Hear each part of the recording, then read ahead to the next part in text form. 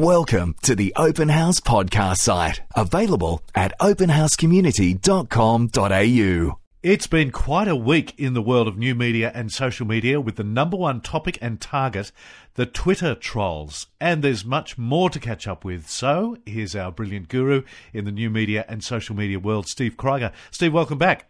Thanks, Lee. Good to have you with us. Let's get straight into the Twitter trolls, Steve.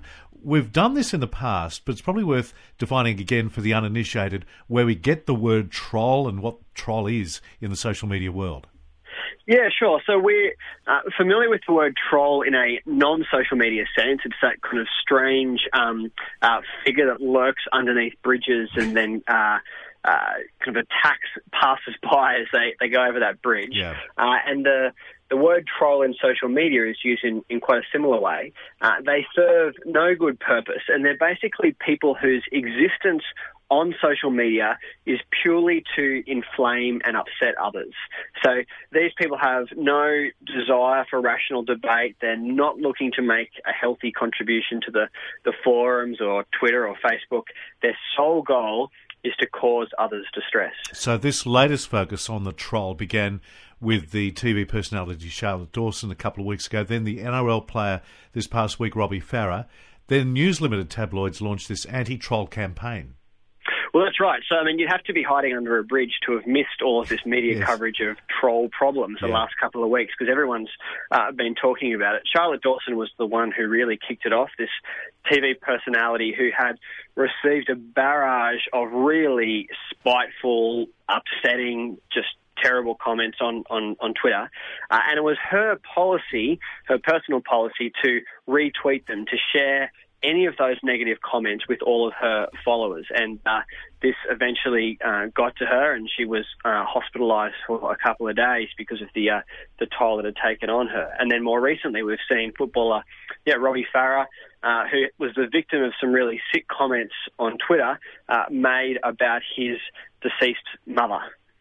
Which was terrible. Trouble is for Robbie Farah, though, it ended up biting him back, didn't it? Well, that's right. I mean, he was absolutely appalled by these comments, as any person would be. Yes. But then it was brought to his attention that a year ago he'd made some pretty terrible comments about the Prime Minister when he suggested that the present that he should purchase for her 50th birthday was a noose. And so, again, it bit back as he discovered exactly what it's like to receive those comments and then to dish them out. So is the newspaper campaign worth it, do you think, in News Limited papers, Steve? Yeah, so this week, News Limited launched a campaign across their newspapers with the title "Stop the Trolls," and it has a goal to basically get people to start talking about trolling, to recognise who trolls are and what they do, and then how to deal with them in your time online. I've got my doubts about this campaign. I mean, I think raising awareness about trolls is good, and getting people to understand how they should respond to these people is helpful. But a lot of the argument, the discussion, is going down the lines of what should the government be doing and how can they be regulating these conversations, and how can we get to Twitter to encourage them to get these kinds of people off the social media platforms. And I can see where that line is heading, but I'm concerned about, I guess, the freedom of speech and how that might be impacted. And I do think there are some other more sensible things that we can do, rather than going down the legislation line to stop this kind of behaviour, but also to stop ourselves in being so easily impacted by it. Yes. I wonder whether it's a bit of old media trying to look all current and new media also. Well, that's right. I mean, we're always struggling to understand how to cope with the world as it changes. So to give you a sense of what's going on, so Charlotte Dawson had this policy where she would share these negative comments. But firstly, I mean, I think it's a really bad idea because it just inflames the situation. Totally, yes. As I looked at her Twitter account the night that she was admitted to hospital, there were a number of people who had created very new Twitter accounts, clearly with the intention of upsetting her. Yep. And so you just have to be wise about how you use any new technology so that you don't actually make things worse for yourself. The Communications Authority has issued some guidelines for what is best to do. Well, that's right. I mean, some of this, it's just helpful advice. Ignore people. Don't engage with them. Don't share the content that they're sharing, that they're sending to you. Just ignore them. Twitter, for example, allows you to block these people. So just block them. That's what I do. Block them, report them for spam, leave Twitter to sort them out.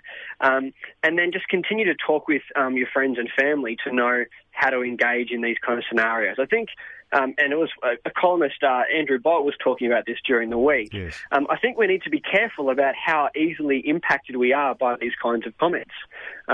Why is it that we, and I can understand the emotional toll that it takes, but we mustn't allow ourselves to be so easily broken by people who we don't know, anonymous voices out there somewhere who are just trying to upset us. As hard as it might be, we've got to work harder at just ignoring them and not allowing these faceless voices to actually impact how we feel about ourselves or our lives. Okay, let's ignore them now. Move on. Let's look at a couple of things that have popped up, and this one is probably a really important one for lots of us to be aware of, those of us on Facebook.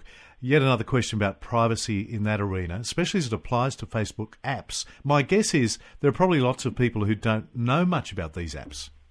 Yeah, I mean, apps have been really growing on the Facebook platform. To explain to the uninitiated, they're basically little pieces of software that you agree to install and operate as part of your Facebook profile.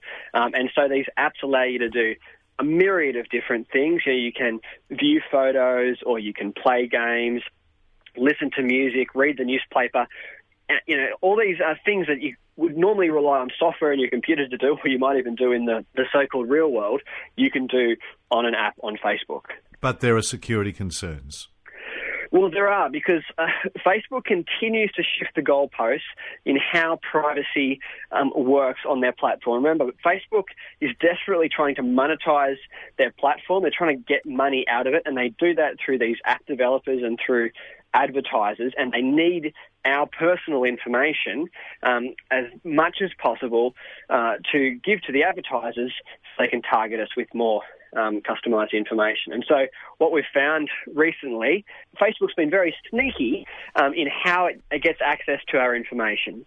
And so they've changed some of the ways that we sign up for apps, so that it's very difficult for us to read the fine print, or the fine print is kind of hidden away further down the page, and making it appear that it's really not such a big deal to read these terms and conditions about how our information will be used.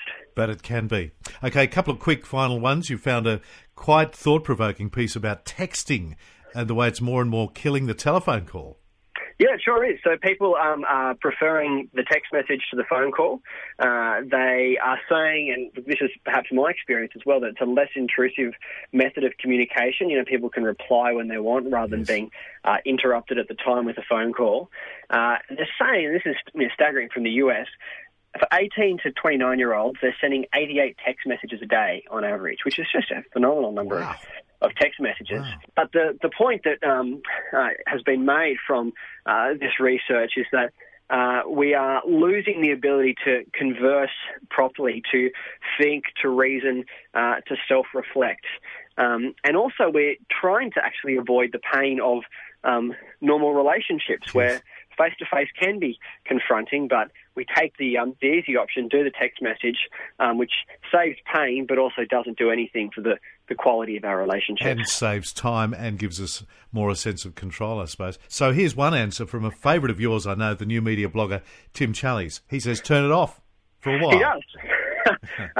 So he went on a holiday, and he decided for this holiday, he was away for a week or two, he was going to turn off all of his technology. And he had a couple of reflections from this experience. Firstly, it was much easier than he had originally anticipated that it would be. Yes. But also he had this desire to vacate, not just geographically to a different location, but also from all the things that keep his mind and his life fast-paced and stressful. And so he found it to be a really helpful exercise, and he's now seeking on a weekly basis to try and take a vacation from technology. So Sundays, he's decided to switch off all technology and email.